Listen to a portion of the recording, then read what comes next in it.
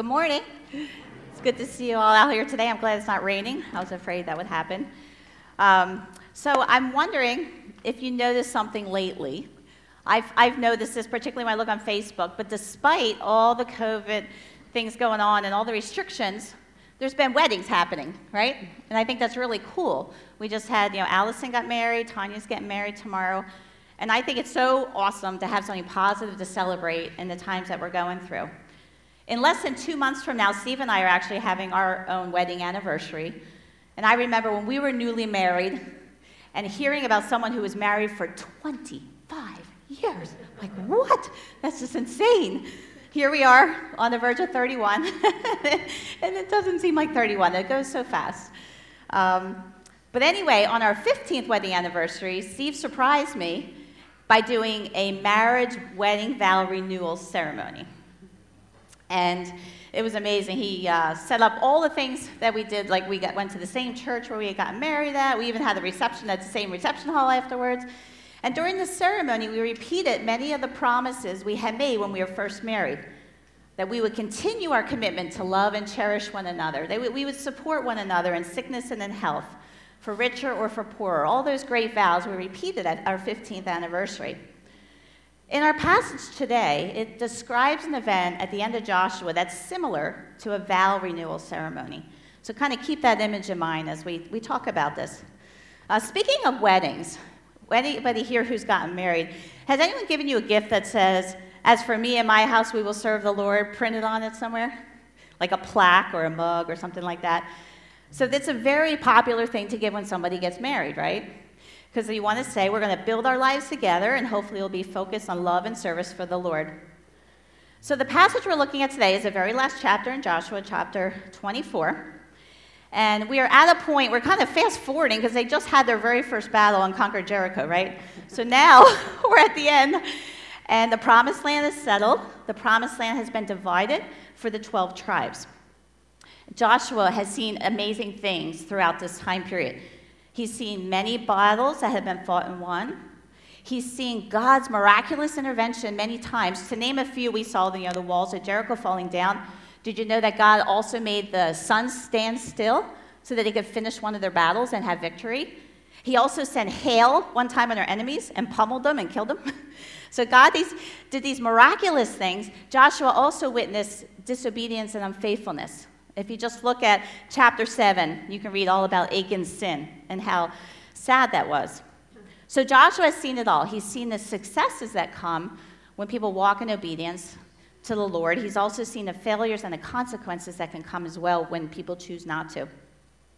So here Joshua is. He's about to die, and he wants to address all the Israelites one more time. And at the end of life, you're going to be really laser focused, right, on what's most important. So he's burdened to challenge the people one more time to remain faithful to God and his ways. Don't get lax in your devotion to God. Just because the promised land is settled, you're experiencing peace right now, don't get lax in following the Lord. So at this time, commentators estimate that when all these people were gathered in Joshua 24, there's probably about 2 million people. And the place of where this happened is very noteworthy. It's in a place called Shechem. Shechem was a town in the heart of the Promised Land, which was great. It was a centralized place. It made it more easy for people to come and gather and hear what Joshua had to say to them. The place of Shechem is historically significant. Do you remember the story of Abraham, when God said, "Abraham, I want you to get up, get your family, and go to a land that I will show you"? He had no idea where he was going. Well, you know where he eventually landed? In Shechem, okay? So when Abraham arrived in Canaan, God appeared to him at Shechem. And this is what God told him, Genesis 12, verses 6 to 7. Abram traveled through the land as far as the site of the great tree at Moreh at Shechem. At that time, the Canaanites were in the land. So this was the land of the Canaanites, has not yet become the promised land. The Lord appeared to Abram and said, "To your offspring I will give this land." So he built an altar there to the Lord who had appeared to him. So I just think it's so interesting. So Joshua's standing in the very place that God had promised to give them. So think about that time period. So there was about, after Abraham had gone to the promised land, into Shechem and got this promise from the Lord. About 200 years passed, and then the family expanded, and they all ended up moving to Egypt because of the famine. And then followed by another 400 years of slavery. And then if you combine their time in the wilderness with the time it took to settle the promised land, that was another 100 years. So if you add all that up together, that's 700 years. So 700 years prior, God said, I'm going to give you this land. And here Joshua is, at this very same place God promised that, with 2 million people in the promised land having it already settled. So it's just amazing that God is a promise keeper. And that was one of the themes of this series.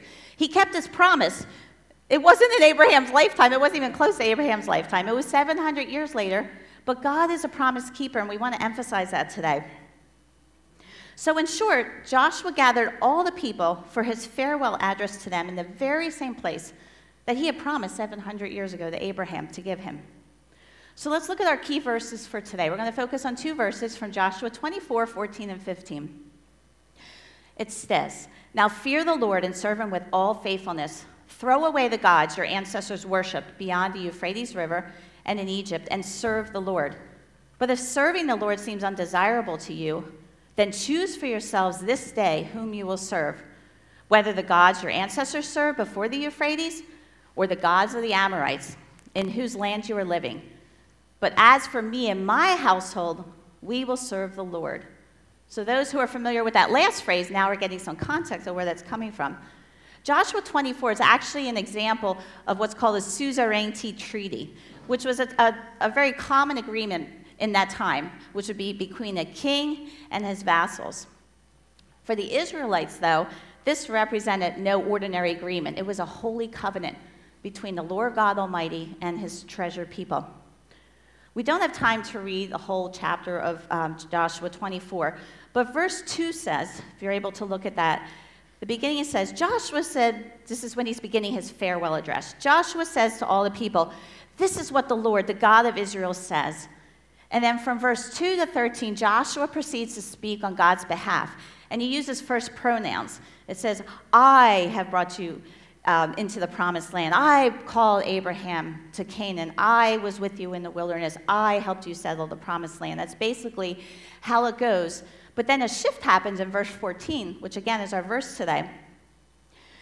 So Joshua just finished detailing all that God had done for them, how God had kept his side of this covenant. So the shift is now Joshua challenging the people, saying, it's time for you Israelites to keep your side of the covenant. How are you going to respond to God's gracious provisions for you? So he's basically saying, based on all that God just reminded you of regarding the history of the people, verse 14, based on all of that, now fear the Lord and serve him with all faithfulness. And I like how the Message puts this part of 14. It says, so now, fear God and worship him in total commitment. Joshua was afraid at this point that the people had divided hearts they were not fully fixed on the Lord. And how do we know that? Because if you look at this verse, right after it says, now fear the Lord and serve him with all faithfulness, what's the very next thing he says? Throw away your idols, right? Throw away the gods your ancestors worshiped beyond the Euphrates River and in Egypt and serve the Lord. So it's really sad, despite God's amazing faithfulness to his people, the miraculous way he gave them the promised land, they're still clinging to foreign gods. On the one hand, they want God's blessings and abundance, right? But on the other hand, they're clinging to these idols thinking they could give them something. And when you have two religions that you're trying to do at the same time, it's called syncretism. And Joshua is saying, no, 100% pure, follow after the Lord. You must throw away these idols. So you have to say, well, what did idolatry look like at this time? Because we're familiar with kind of what the idolatry looked like during the period of the kings. But what did the idolatry look like when they were settled at the end of the time of being settled in the Promised Land? It's hard to believe, but the commentators are in agreement that they actually had physical idols in their possession. If you're able to look on your own, in Joshua 24:23, it says yet again, throw away the foreign gods that are among you. There were foreign gods among the people, which is hard to believe, and yield your hearts to the Lord. So this verse implies that the Israelites were concealing their practice of idolatry. They had hidden gods in their homes. So while they believed there was no public form of idolatry, people were still holding on to these physical idols in their homes, and they were privately worshiping them. So who were these gods that the Israelites were still holding on to? In our 2 verses today, they list 3 different kinds of foreign gods, if you will. Verse 14 says, the gods beyond the river. So that refers to the gods that were present in the land when Abraham had left his hometown and entered Canaan. So we got the gods beyond the river. Then verse 15 said the gods in Egypt. And we've all heard about the different gods that people in Egypt used to worship. And then verse 14 says the gods of the Amorites. And in this case, Amorites is more a general term, meaning the gods of all the people the foreign nations who are around you in the promised land. So in other words, Joshua was pointing out that idolatry has been a problem for these past 700 years, from the time of Abraham, from the time when you were in Egypt, and even now. So let's continue on to verse 15. After telling them to throw away their foreign gods, Joshua now challenges the people to state their intentions. Who are you going to follow? He says in 15, but if serving the Lord seems undesirable to you, then choose for yourselves this day whom you will serve. And that phrase really stuck out to me. If serving the Lord seems undesirable to you. He was questioning their heart's desires to follow God. He was trying to have the people ask themselves, do I desire to follow God? Or is following God unattractive? Is it unappealing? One commentator put it this way. Was serving the Lord irksome and troublesome? Was it a burden, a weariness, not a pleasure or delight? That's such a sad description of a weak relationship with God. Like you might say, yeah, I'm kind of following God, but it's undesirable. So Joshua gives the command. This is an imperative. Choose. Serving God in faithfulness can only result from a personal decision. It's a choice to say no to all other gods and yes to the only true God. Like we just sang, you have no rival, you have no ego. That's the choice. I make a choice to believe that. And these people, they had total freedom over whom they could choose. Joshua wasn't coercing anybody. He was presenting them with a choice. And the choice that he gave them was very distinct, and it was like a binary choice. It was just this or that. There was nothing in between. There was no syncretism allowed. He said syncretism was abhorrent to the Lord, and he made it very clear, you cannot remain neutral here. You need to choose who you're going to follow. And Joshua said, as for me and my household, we're going to follow the Lord. So he's essentially implying that even if everyone else chose to follow other gods, me and my house will follow the Lord. Even if he gets mocked for his faith, me and my household, we will follow the Lord. Even if the current trend is going elsewhere, we will continue to choose to follow the Lord. And because he made a decision from the very beginning to follow the Lord, we were able to see how he was steadfast through his whole life, and he's in the same place as far as he's still true, 100% to his Lord. And now, because he's lived such a life, he has the spiritual authority to challenge the people before him with the same decision. At the end of his life, he has no regrets, and he has zero doubt about God's faithfulness to his children who follow wholeheartedly after him. This idea of choosing clearly brings us to the heart of the gospel, right?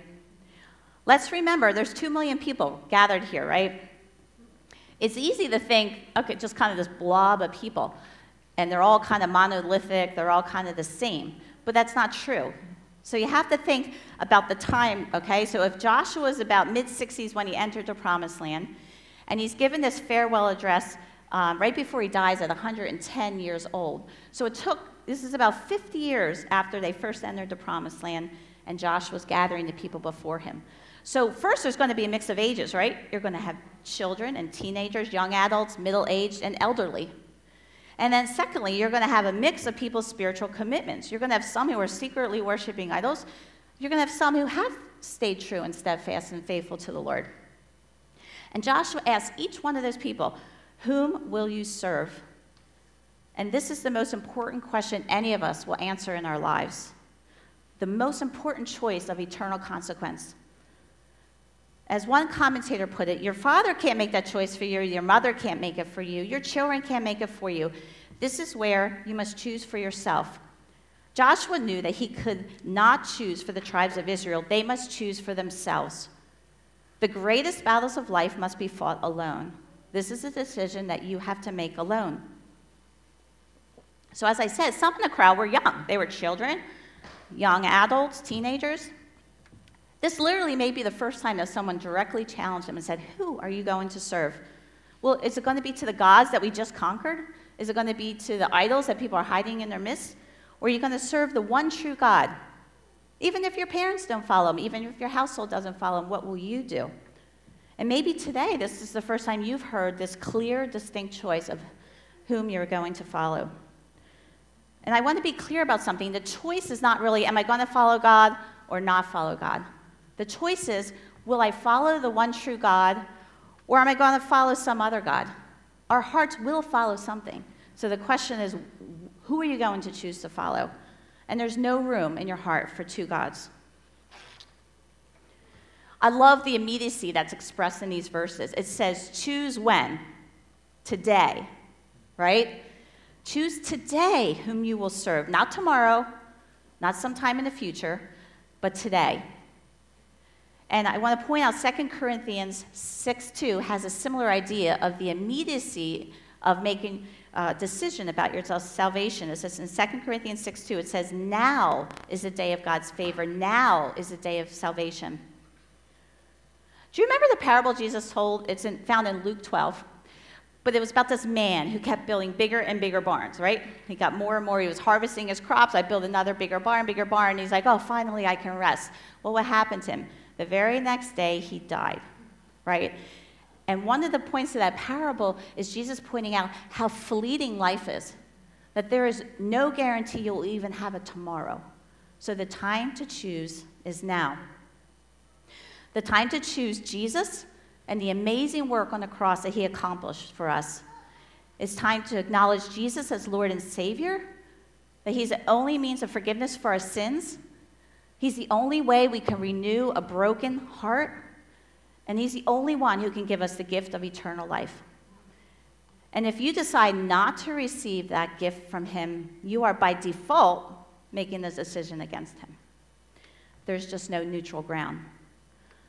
For some in Joshua 24, the call for them to commit to the Lord is not a new calling, right? I said there were some middle-aged and older people there. And they were likely with Joshua. Some of them were with Joshua when he entered. And now they are at the end of their life. So Joshua's also challenging them and saying, where do you stand with the Lord? Do you still want to follow him? Do you need to recommit your lives with the Lord? Sometimes choosing God can feel like a very lonely place. You guys ever feel that way when you choose to stand up for the Lord and choose to stand for your faith? It can feel very lonely. Sometimes it feels like you're the only one standing strong. And it makes me think of the story of Elijah and the prophets of Baal. If you're familiar with it, I don't have time to go into all of that. Look at 1 Kings 18. It's an amazing story. But Elijah's on one side, and you got the prophets of Baal, false idols, on the other. And Elijah went before the people in verse 21 and says, how long will you waver between two opinions? If the Lord is God, follow him. But if Baal is God, follow him. Basically, let's not complicate the issue. You follow God or you follow Baal. And the interesting thing, like I said, sometimes we can feel lonely when we stand for the Lord. 3 times in that chapter, it says Elijah felt he was the only one left standing for God. And we can feel that way sometimes, right? Like everything's against us. We're the only ones trying to stand for the Lord. But God reminds him in 1 Kings 19:18, he said, no, Elijah, I have reserved 7,000 in Israel, all whose knees have not bowed down to Baal, and all whose mouths have not kissed him. So even though he felt alone, God said, no, there's 7,000 people in Israel who have not bowed down to that false idol.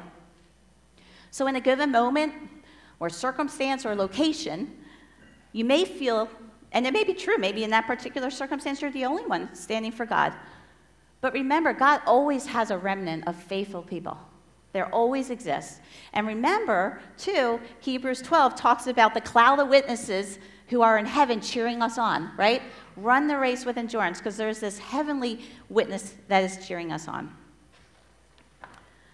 So I just want to talk about a couple points of application. The first one is let God be God.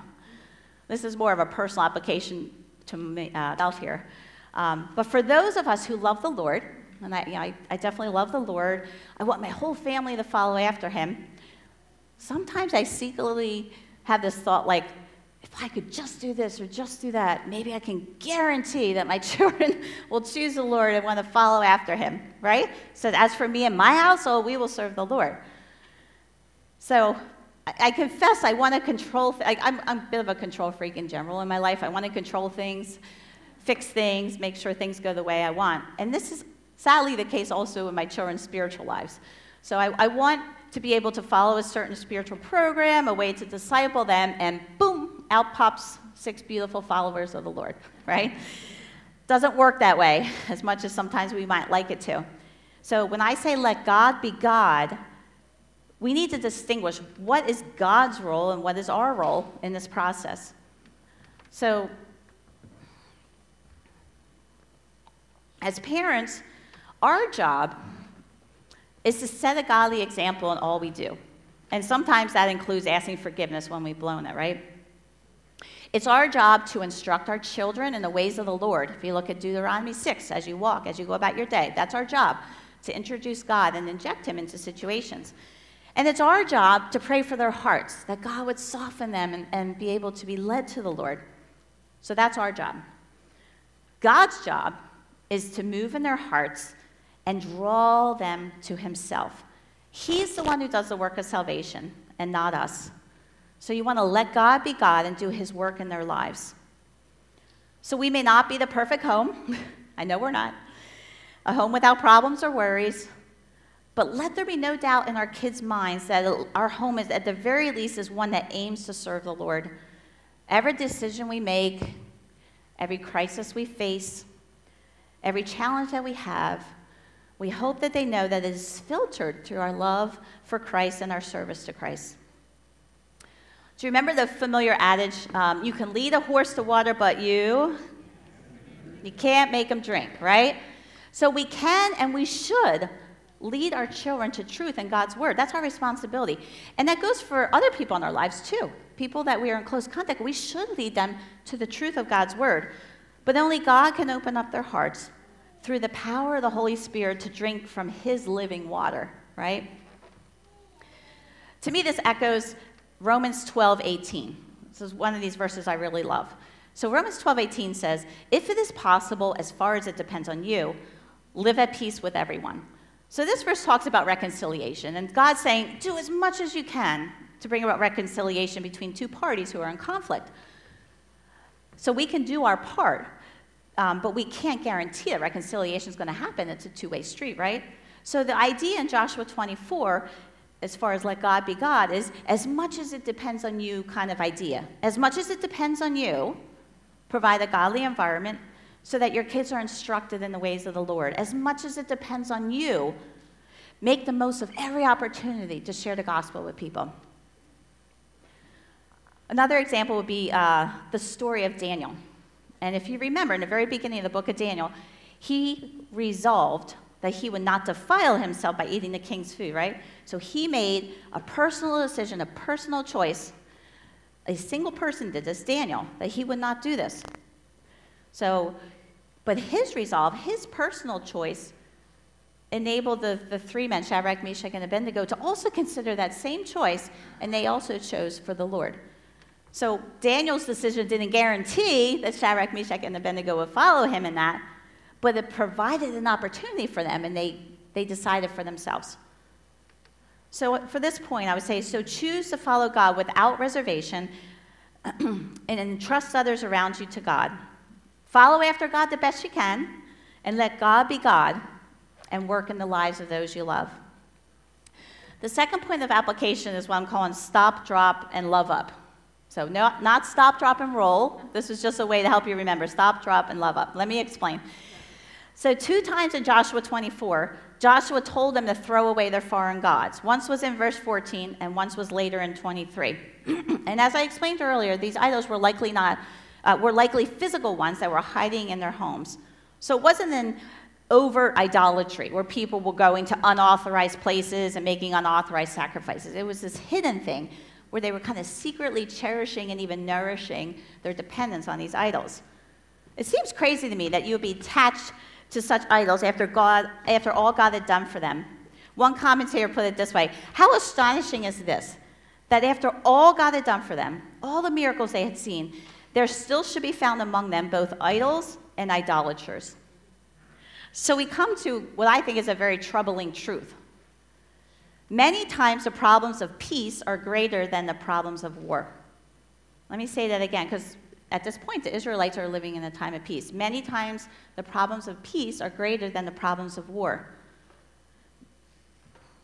So it's amazing to see how the command to get rid of the idols among you had been repeated generation after generation. Remember, we talked even back at the time of Abraham, at the time of Jacob, even had to tell his wife Rachel to get rid of the foreign gods amongst them. What I find this is really interesting. Idolatry, do you know that's actually the number one problem that's mentioned in the Bible? There are over 1,000 verses speaking of idolatry. There are more than 50 laws in the Torah directed against idolatry. And it was only one of 4 sins that was attached to the death penalty, idolatry. That's how serious it was. But we in modern times, who we think we have this superior intellect, right? We often read about idolatry and we skip over it. We kind of dismiss it in our minds like it's antiquated or it's irrelevant in our own lives. But nothing could be farther from the truth. In our ladies' Bible study recently, I came across a definition of idolatry, which I thought was very helpful. It says, when we take created things and give them value, worth, authority, and praise that only the Creator deserves. That's what idolatry is. Let me say that again. When we take created things and give them value, worth, authority, and praise that only the Creator deserves. So it comes to our application point. How do we weed out the idolatry in our lives? We talked about the stop, drop, and love up. So stop. We live at such a furious pace. Even just to take a few moments to kind of quiet our hearts before the Lord can be really challenging. I know it's challenging for me. It tells us in Psalm 46:10, be still and know that I am God. Be still. Very hard for me. So we want to come before God with a heart to really hear what God wants to show us, to pay attention to those deep places inside of us that get very little attention, to take time to acknowledge that He is a great God and He is worthy of our love and devotion and service. So that's the stop part. The drop part will be drop to your knees, literally or figuratively in your hearts, and to pray and ask God to show you where the idols might be in your life. Psalm 139, 23-24 says, search me, God, and know my heart. Test me and know my anxious thoughts. See if there be any offensive way in me, and lead me in the way everlasting. It basically says, God, we're asking God, show me my sin, and He will answer that prayer. Do you think He will not answer that prayer?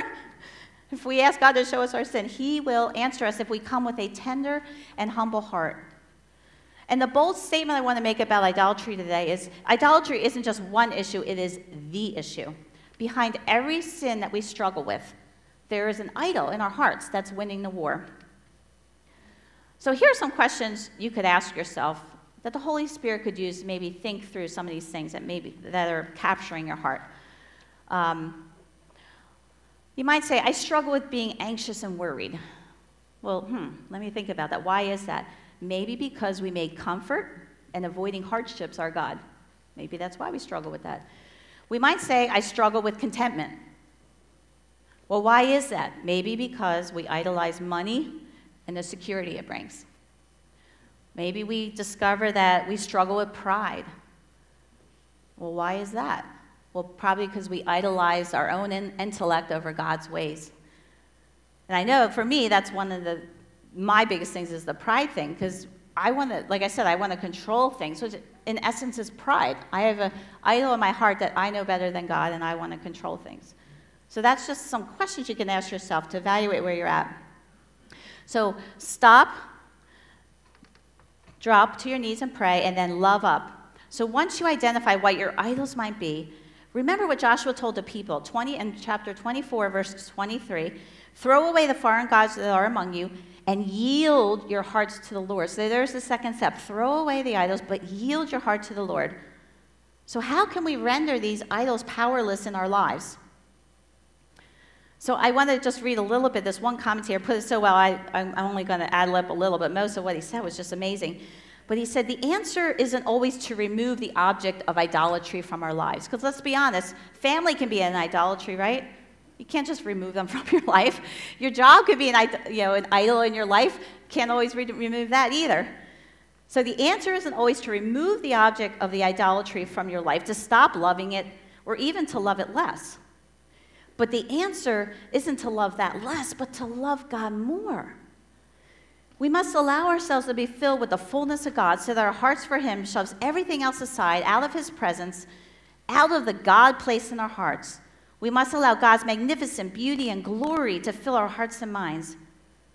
The only people whose hearts are truly free from idols are those who can honestly say, the Lord is all I need. He's my joy, my hope, my pursuit, my life, my all. When we let God be God, when we're completely satisfied in Him, and when we completely embrace the salvation He offers, we won't go looking for things anywhere else. We'll have no need for a false God if we love God that much, right? When we are completely satisfied in Him, we'll have no need to go looking elsewhere. My third point, and hopefully you'll walk away with this thought in mind as you go about your week, is go all in, it's worth it.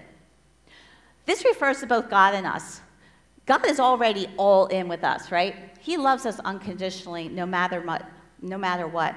And He's calling us that we should be all in for Him. So how is God all in? As we talked about throughout the series, God is a promise keeper. In Joshua 23:14, listen to this verse. Now I'm about to go the way of all the earth. You know with all your heart and soul that not one of all the good promises the Lord God gave you has failed. Every promise has been fulfilled. Not one has failed. He repeated it twice. God's promises, not one has failed. So now Joshua can look back and say, yes, not one of God's promises have failed. He's all in for us. We need to be all in for Him. Jesus makes it clear as well that He wants us to be all in for Him. He wants nothing less than our whole hearts. He will not settle for us sharing our affections with others. And He said this in Revelation 3, verses 15 and 16 to one of the early churches at the time. I know your deeds, that you are neither cold nor hot. I wish you were one or the other. So because you are lukewarm, neither hot nor cold, I'm about to spit you out of my mouth. Again, it's back to that clear choice. You cannot be in the middle. We cannot have mushy, half-hearted, indifferent, apathetic, or unenthusiastic faith about and in the Lord about who our hearts are devoted to. No milquetoast Christians, right? God is calling us to choose to serve Him and to hold fast to Him. Joshua said in chapter 23, verse 8, hold fast to the Lord. And that means adhere to the Lord, embrace the Lord, live by the things of the Lord, and heed the Lord. So let me ask you a question. This is kind of our wrap-up time. Did you ever wonder if it's worth it? Is it worth it being all in for God? Is it worth it following God with my whole heart? Is it just too much to sacrifice? Are those who don't follow the Lord, do they have it better than I do? Now, Joshua would say, without a doubt, that it is worth it, right? At the beginning of Joshua, God told him, you follow me, follow after my law, be careful to do everything written in it, then you will be prosperous and successful, right? He was scared, but now he's at the end of his life looking back and saying, yes, God made me prosperous and successful because I stuck with Him, and yes, it was worth it. And this is the whole reaping what you sow principle in the positive sense, right? He was reaping what he was sowing. He was faithful to God his whole life, and now he's seeing the fruits of what that faithfulness has brought. So let me ask you again, have you ever been in a place where you question whether following God is worth it? When we see others around us who have no faith prosper, we think, is it worth it? When they appear to just be going, one vacation after another, one enjoyment after another, is it worth it, God?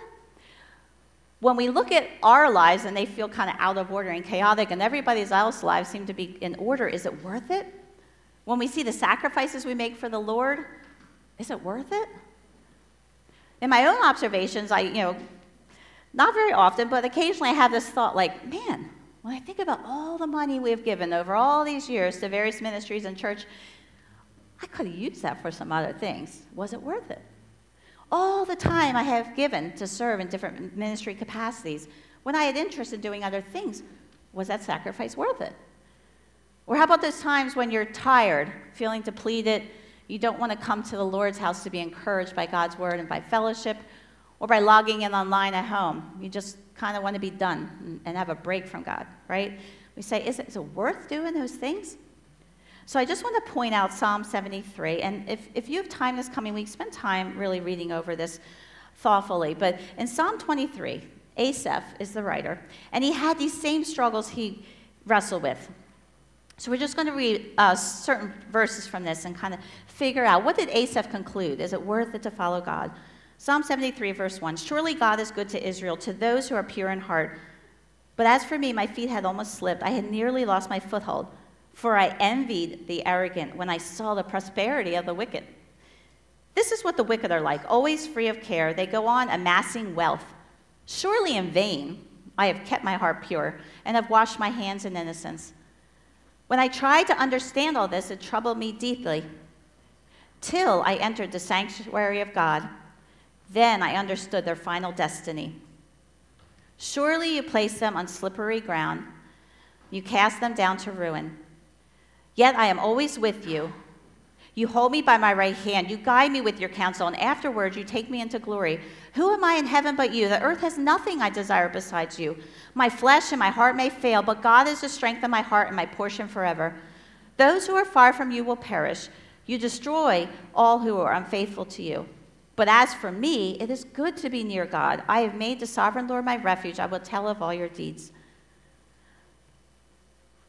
Sandy, if you could advance to verse 13.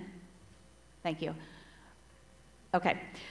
So when Asaph initially saw the wicked, he pointed out, wow, they're joyful, they're wealthy, they're carefree, they're prosperous. They spurn God and his ways. They mock God and those who follow him, yet look how they're living. They look totally free of God's judgment. Verse 13, surely in vain I have kept my heart pure, right? Was it worth it? But then look at verse 17. Until what? Until what?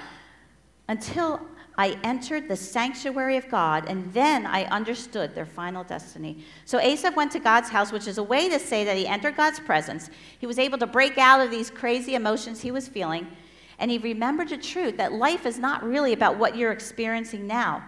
He remembered that what you sow now will reap a harvest later. This is an illustration. The kids might like this.